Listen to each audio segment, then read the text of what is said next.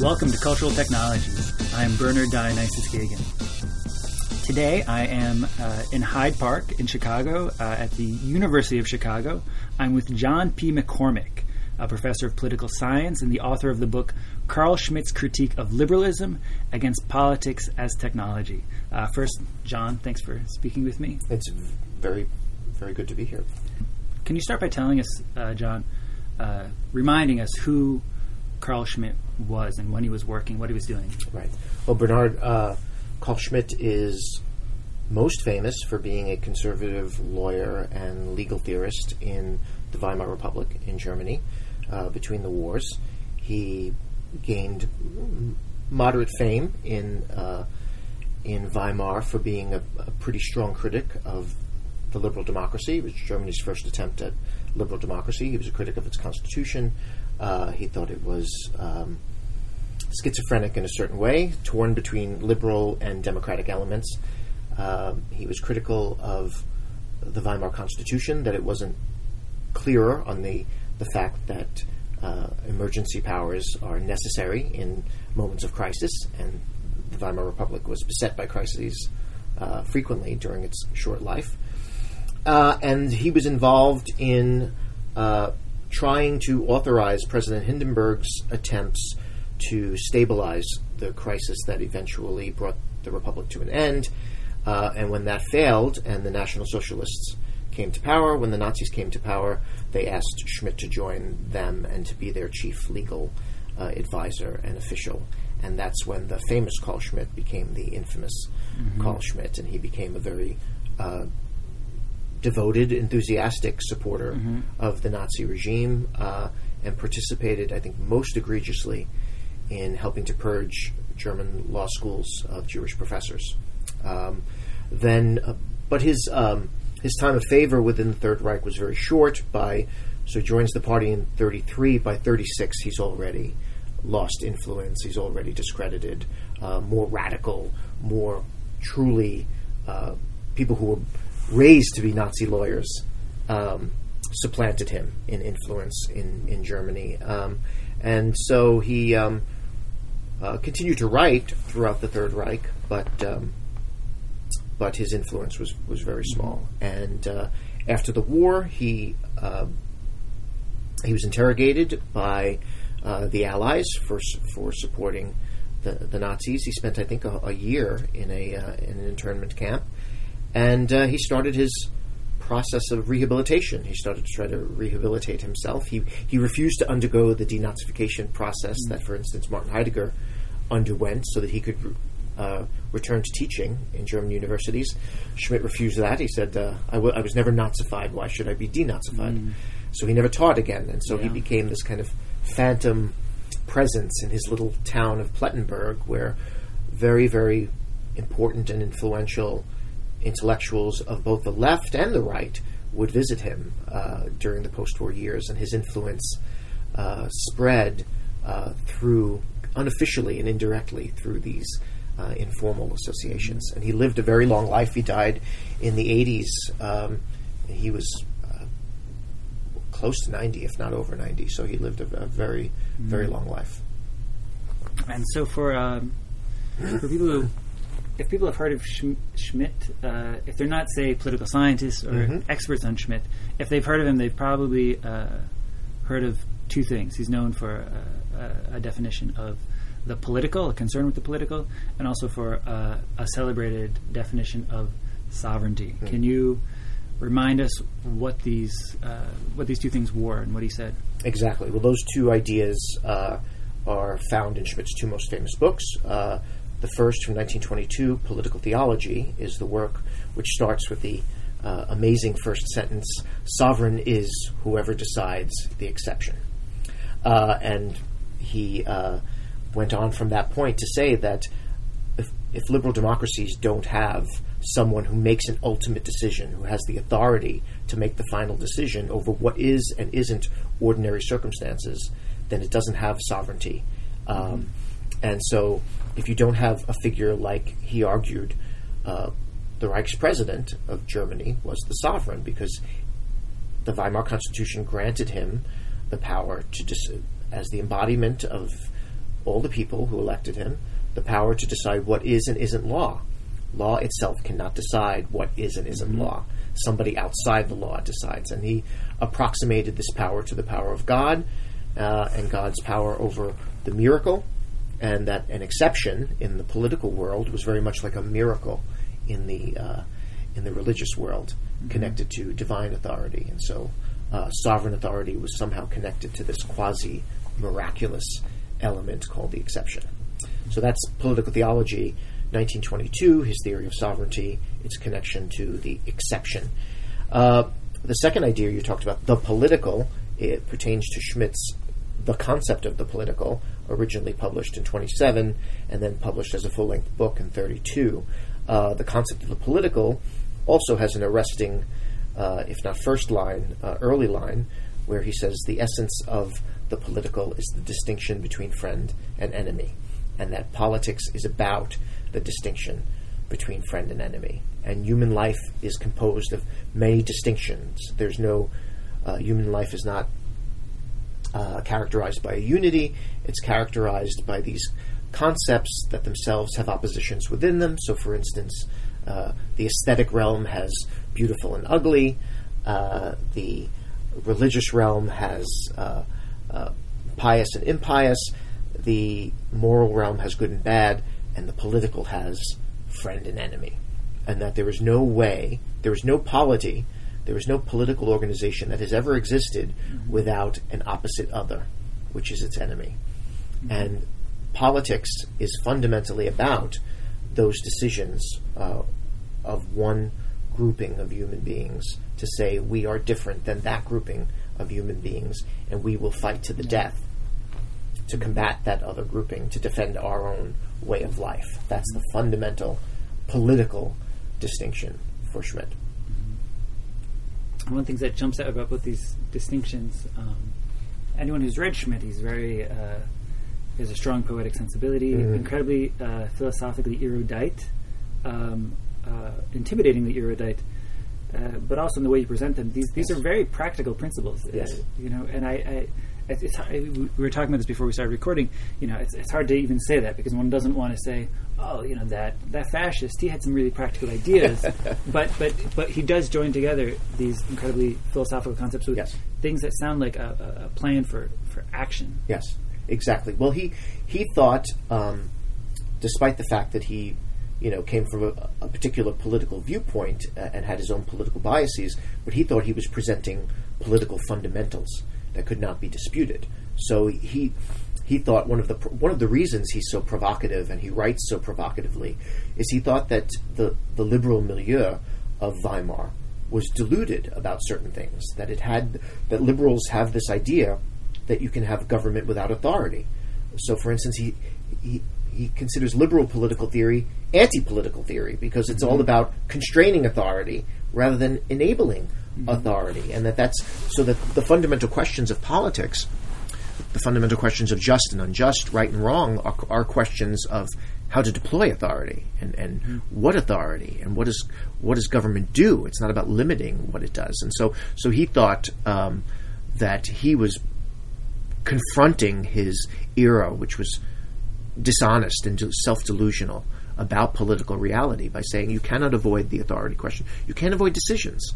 As he said, liberal constitutionalists of his day, liberal legal positivists, have this fantasy that you set up a constitutional system and the statutes just kind of regulate human life. As he says it in Political Theology, they have this assumption that the machine now runs itself, which ties into our technology theme, that somehow modern constitutionalism could be just a web or a system of self-regulating laws. And he said that's an avoidance of the fundamental question of who decides, and that people decide. Human beings make decisions. The judges who apply those laws don't do so mechanically, because they can't do so mechanically, because they're human beings. And so there was always an element of trying to shock his audience. Same thing with the political. The idea that the friend-enemy distinction is the fundamental core of political life is an answer to the liberals of his day who want to say that no, we're going to have there's going to be a world of commercial success and commercial abundance, and conflict will be avoided. And so, part of his audience were very pro-French and English and American, the liberal democratic powers that beat Germany in the war, and sided with their view that World War I will be a war to have ended all wars, and that global governance will be peaceful commercial trade. Schmitt said that's a lie. The human nature will never yield that, and the Allies. And look at how they behave toward Germany, even when they pretend to be just pursuing their commercial interest. They're treating us like we've signed a peace treaty with them, and they're still treating us like enemies. When we can't afford to meet our reparations, they invade our country. They invade the Ruhr, and they seize our industry. That's an act of war. They call it a police measure, or they call it a juridical intervention. But that's war. And so you liberals are fooling yourselves if you think that the English and the Americans and the French are going to stop behaving politically. That is, in a way that's mortally dangerous. And even worse than that, he thought, speaking to the leftists in his, and he had lots of Marxist students, if you think the Soviet Union is going to take over the world, and that will bring peace, and that there will be a universal workers' paradise, well, that's going to be even worse than if the liberals win, because they don't even believe in humanity as being something more than material to be manipulated. And even if the Soviets did conquer the world, that empire would inevitably break up because of the political conflicts that would bubble up within it and beneath it. And so by saying the political is the unavoidable, the impossible to sidestep decision over friend and enemy, and the fact that human beings will resort to lethal violence, to mortal combat, to defend ways of life, to avoid that question is to be divorced from reality. And so those were his... and he, as you said, he wrote very eloquently and very persuasively. He had a real, as you say, poetic... somebody once said... For a lawyer, he could make legal briefs read incandescently because he had a tremendous way with language. So one of the things you do in your book is you trace these well-known doctrines that were elaborated in the 20s and 30s to some of his earlier work, or let's say less widely read work, that was critiques of liberalism and also certain types of commentaries on technology. And you argue that Schmitt's critique of liberalism goes hand in hand with a particular critique of technology. So could you say a little bit about what's the relationship between either liberalism and technology or politics and technology for Schmitt? Sure.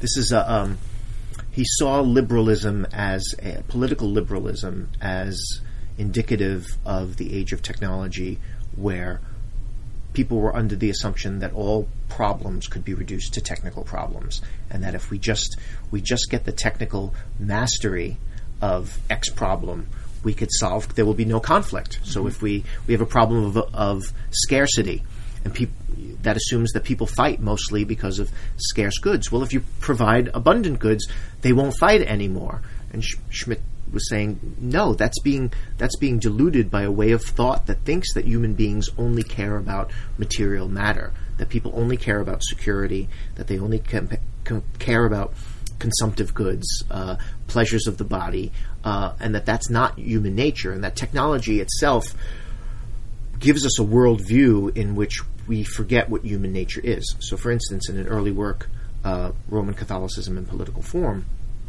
Schmitt was a Catholic. He was a Catholic jurist. He said that in technology, the modern Catholic can see the greatest approximation of the Antichrist.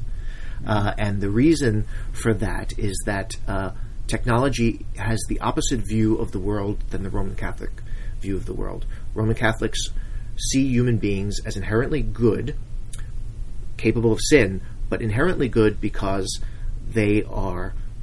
Christ, God became man in the person of Christ. Every human being is therefore part divine. Every human being has the capacity to choose good over evil, and the purpose of social life is what he called the normative guidance of people's lives so that they choose good rather than evil. The technological worldview is we are just systems of bodily desires, appetites that can be satisfied or not satisfied. And he looks to the Soviet Union, he says, is the embodiment of this Antichrist spirit of technology, because they want to, as he says, Lenin wants to electrify the earth. Mm-hmm. That's the purpose of the purpose of man on earth is to advance technical precision, to light up the world with electrically. And Schmitt compares that to, for instance, the votive flame in a church, the real a real flame. And he says someday when the votive lamps in churches are powered by the same electrical forces that power street lamps, then something will have been lost. And of course, that did happen. But so those are the stakes in his early thinking. That the Soviets are the more radical view, the more radically technologically infected modern view that human beings are just material matter, that there's not something higher to them than just their bodies and just their bodily desires and material, and that liberalism is somewhere in between. And so in this, liberals want to be neutral, they want to solve technical problems without conflict, but he says in this work at least, and he says even Western socialists, he says even Marx is closer to the Catholic Church than he is to the Soviet Union, than he is to this regime that, pretends to be founded by Marx. He said because European liberals and European socialists still believe that human beings are good, and that there's something valuable, there's something elevated about the human spirit above its materialism. Despite what Marx may say about his materialism, he actually believes in something transcending materialism, and that the Soviet Union embodies nothing but a pure materialism, and along with that materialism comes an antipathy to rule, moral guidance, moral authority. And so he saw technology as the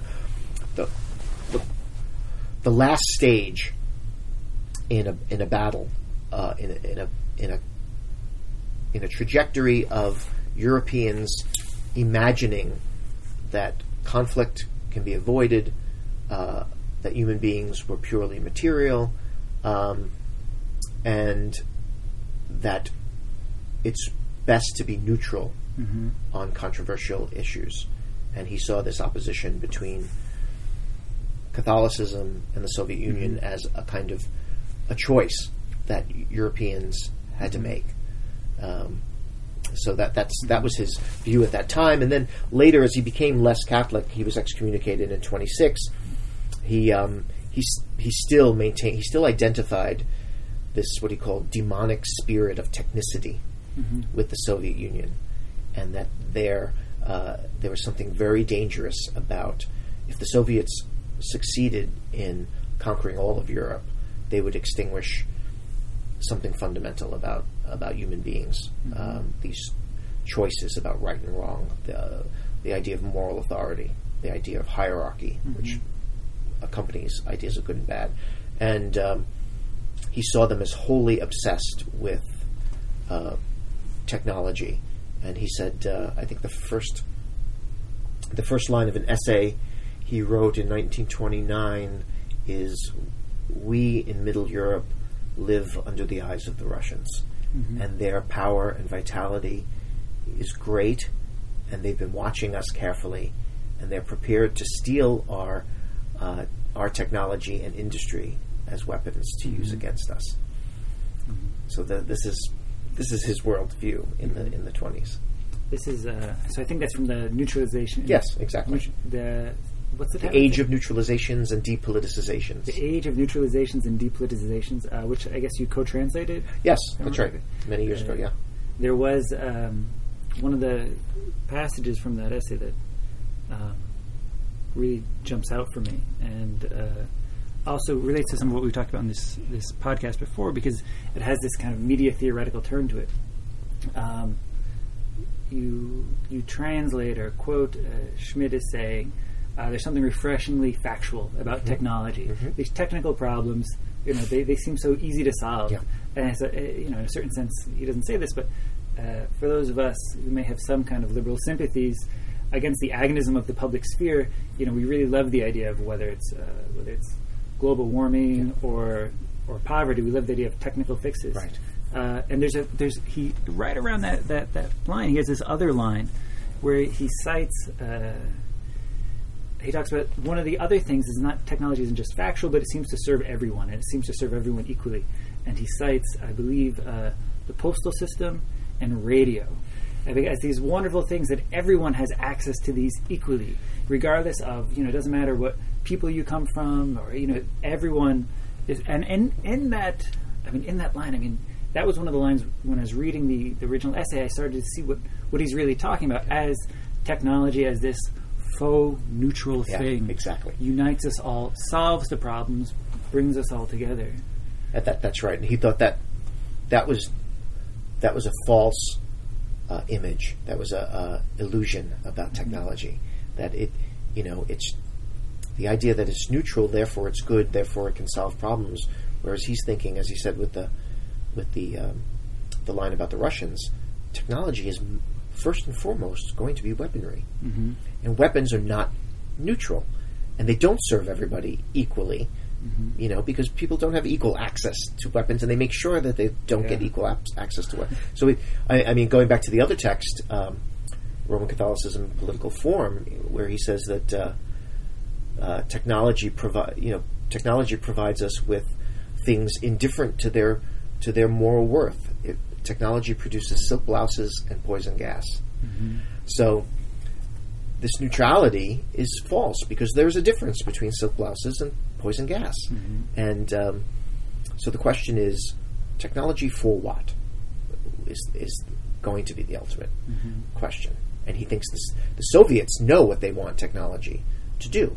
They want technology to conquer Europe, and they want technology to equalize everybody.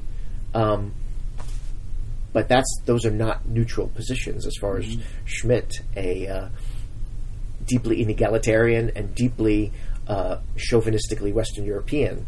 He's more chauvinistically Western European than he is even chauvinistically German, and so that is not neutral, because those are things. Good and evil is found for Schmitt in the preservation of hierarchy and the protection of Europe's tradition as the site of the good. From his viewpoint, but he's one of the first proponents of the false neutrality of technology, the first authors of that tradition.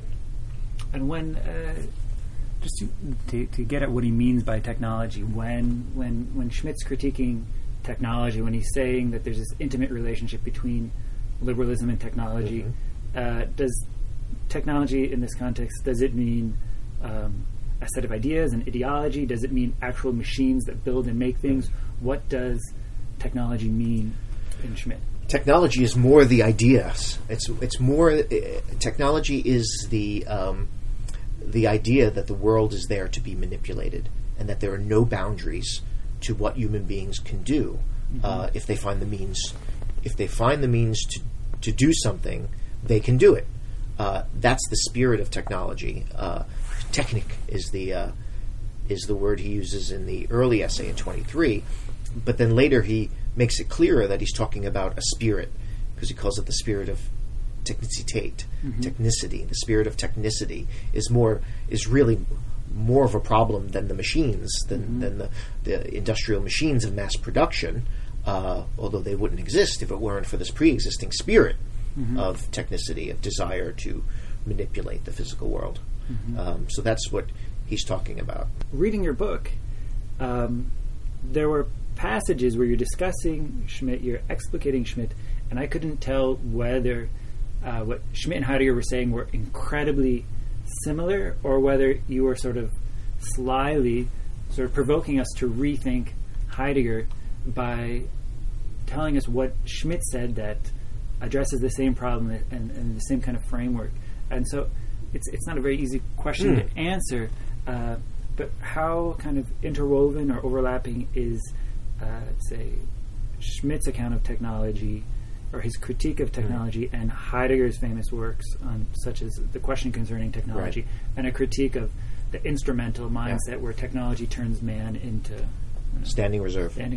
Yeah, no, I mean, I had read Heidegger's work on technology before I had ever encountered Schmidt, but then when I read Schmidt and got the same impression from his works that you're getting from my book, that they were incredibly similar, I made an effort to really just let Schmidt speak for himself. Let this critique of technology speak for itself, and then we can honestly compare it with Heidegger. And you see, as you rightfully note, it's very, very similar. There's a similar pervading anxiety in both of their works, that there's something undermining of what's fundamentally human in the spirit of technology. And I think, it's not accidental that both of them are Roman Catholics, or started out as Roman Catholics, and have started out with a Roman Catholic understanding of human beings as much more than material, much really, in some sense, spiritual entities more than bodily entities, and that spiritual element is its tie to the divine. And so even when both of them break with Catholicism, there's still this fear that human beings will be treated as just other supplies, other resources, other physical resources, material resources, and not something fundamentally different than that. That's an enormous fear. And of course, the irony is, they both of them wound up supporting a regime that treated that more than any other, maybe in competition with Stalin's Russia, treated human beings as with maybe less dignity than even material. So that's an irony of their positions. And so this brings us to another point in your book, and a point in Schmidt, where one of a complicated problem, because it has so many exquisite layers, none of which we can do justice to today. But Schmidt has this critique where he says, the thing about technology, far from rationalizing us, far from doing away with some type of mythological or primitive way of thought, actually remythologizes us. And if I read your book correctly, it seems to be that you're saying we should take his analysis, his critique very seriously, and at the same time you suggest that in a kind of imminent critique that Schmidt himself, he sort of diagnosed the situation, then he himself fell victim to a particular sort of right-wing or fascist mythology. So can you talk a little bit about this relationship between technology and mythology, and also Schmidt's fate? Yeah, well, that's a great question. I think Schmidt was thinking a lot about Sorel when he was saying that I think this technological worldview that starts out being very rationalist and starts out being very materialist, it can't quell the human desire for grand achievement, grand accomplishments, grand enterprises. And so it undermines the traditional limits that classical philosophy, scholasticism, natural law imposed on what human beings can do or should do. And then, so technology displaces all those previous limit-focused philosophies and opens up limitless possibilities.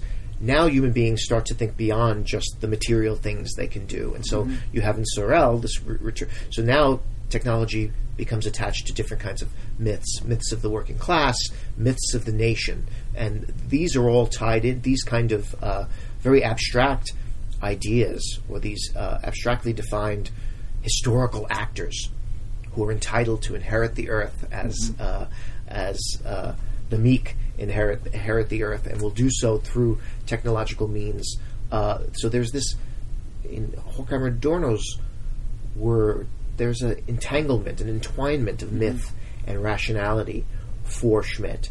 And, when you start to read how this ties back into his own work and his own fate, as you put it, when you read his own National Socialist work and this nonsense he writes about the party, and he starts writing the party being the culmination of history, and Germany has realized itself in the person of Adolf Hitler and all of that, and you wonder where the for all of Schmitt's conservatism, even his fascism before he joined the Nazis, he was always a pretty honest thinker, and as you pointed out, a very down-to-earth, fundamentals-based thinker.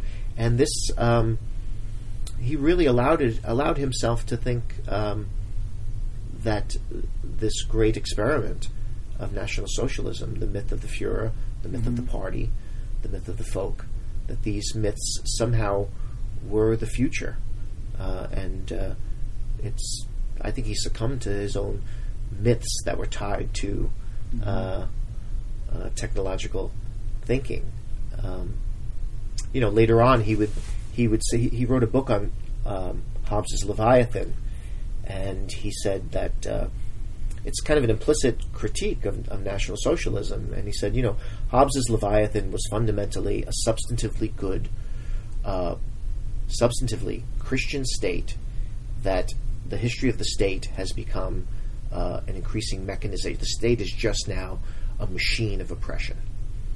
And basically he had helped provide the myth supporting the machine of oppression that the National Socialist state was, that the Third Reich was. He was complicit in that transition from the Hobbesian Leviathan to the National Socialist state. And so one of another thing this leads us to, so we've touched on the political context of Schmitt's work, the way it overlaps and intersects with Heidegger in almost astonishingly resonant ways, which to me raises the question of how much we want to read or treat Schmitt as a theorist of the situation of the Weimar Republic. I mentioned to you earlier, in the history of technology, there's a very important book, The Machine in the Garden by Leo Marx. And one of the things that Leo Marx documents is, so in the course of the 19th century, there emerges this concept of the technological sublime, where technology is going to liberate the nation, unite the people. It will give, the faraway, autonomous, faraway region a level of autonomous action, because we are so productive. But it will also, things like the railroads will connect us all together. And so, reading your book, I couldn't help but think of Marx's account of 19th century America, and again, you see this provocative, uncanny similarity, but then also it does seem like so much of what Schmitt is doing is responding to the crisis of the Weimar Republic. So, to what extent can one say, or do you say, that we should read Schmitt as a general account of liberalism in our era, or as an account of the failures of the Weimar Republic? I think that's a good question. He certainly, most of the writings are cast and directed at the specific crisis in Weimar, but I would say their reception after that period shows us that, whether I think they do or should, they certainly have had influence beyond the Weimar period. And I think there are fundamental questions that Schmitt raises about liberalism in its avoidance of decisions, its uncomfortable relationship with authority. But I think different liberalisms are more comfortable with those tensions. They're not in a British context or in an American context, what Schmitt called a contradiction between liberalism and democracy are tensions, right? They're not contradictions. So, but it's still, tensions are still tensions, right? And tensions are worth philosophically exploring. And so Schmitt helps us do that outside of the Weimar context. But he is used, unfortunately, he is used in contexts where there is a contradiction between liberalism and democracy in constitutions or in societies, for instance, in Latin America in the post-war world, where a lot of authoritarians were reading Schmitt and thinking about saving what they called democracy from leftists, or preventing their regimes from becoming the Weimar Republic and resorting to authoritarian means to do so. So, I mean, Schmitt was very popular among Pinochet's circle, and so it's, but on the other hand, there's also, leftist 1968ers, in France, and post-68ers in France and in Germany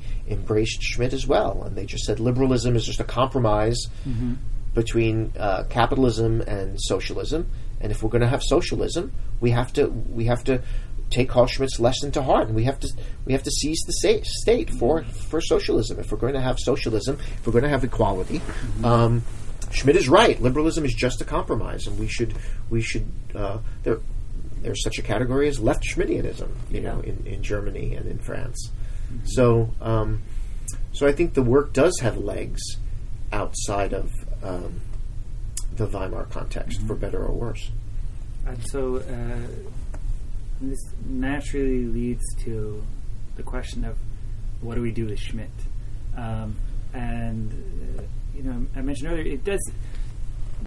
You unpack in a really persuasive way Schmitt's analysis that seems to identify some serious tensions and potential contradictions in liberalism. Its inability to address or solve certain problems, and a troubling relationship to technology and technocracy that we can see in our own age, where sometimes, and I'd say not sometimes, probably in most cases, the more our Congress today breaks down, the more there's this call to form these committees that are going to go off in a dark room, and they're going to come up with some binding set of resolutions or procedures, technical procedures to solve problems. And we seem to recognize in this, on one hand, a last resort, on the other hand, not much of a solution at all. But you also see we live in an era when something like global warming. We live in this astonishing era when, in a seemingly modern, rational, forward-looking liberal society, science is not a creditable explanation of something that's a clear political problem like global warming. And I can't help but think, I would, in many situations, like to see more scientists and engineers constructively shaping our public life. So, today, as I said, what do we do with Schmitt? Do we, and what should our relationship be to technology and politics? I think that's a great question. And Schmitt, the danger of Schmitt's thought is he does make us more inclined to say, for instance, boy, wouldn't it be great if we had a global warming czar or a global warming dictator who would cut through all the red tape of parliamentary compromise and bargaining and quagmire and just get it done, do the things that need to get done to solve global warming as a problem. And that sounds great. And it sounds like that we should have that. But I think that's a very dangerous temptation, because empowering first of all, who would empower them? What powers would they have? Would it be confined to global warming? But let's say you could do that. But what's to prevent a single actor, a single czar, a global warming dictator from being any less, and in fact, perhaps more susceptible to corruption by the interests that don't want global warming addressed? And so, Weimar, from the standpoint of 1929, 1930, Weimar's parliamentary system looked horrible. It looked ridiculous. It looked like nothing can get done here.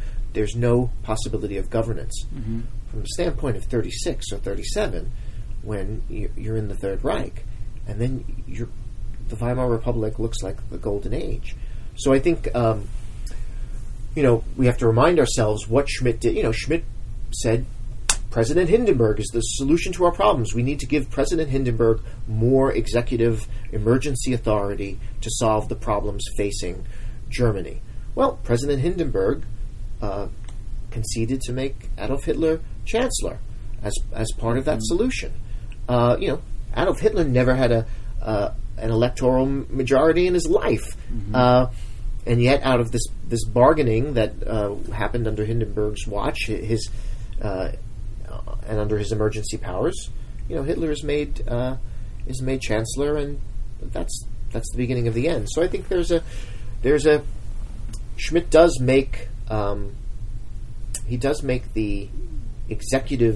energetic executive solution attractive, and we have to remember we might have to resolve ourselves to saying global warming is going to have to be addressed through our very imperfect parliamentary system, because even though it opens up so many avenues of access for those who don't want global warming addressed, it also offers avenues for those who do want it addressed, and we have to fight that battle out there rather than just give it to somebody who may or may not do what they promise to do, or may get corrupted, more easily corrupted than the entire parliamentary system can be. So, thanks for unpacking and introducing us to Schmitt. Just a reminder, so we're talking with John McCormick about his book, Carl Schmitt's Critique of Liberalism Against Politics as Technology. This book was my introduction to Schmitt, so I can strongly recommend it as an introduction to Schmitt. And if someone wants to, say, have an introduction to Schmitt by Schmitt, do you have any recommendations of a good text to start with? Sure. The two works that you prompted me to mention, Political Theology from 1922, I think it's a University of Chicago Press book, and The Concept of the Political from 1932, which is also available in English translation from the University of Chicago Press. Great. Well, thanks for speaking with us. Thank you, Bernard.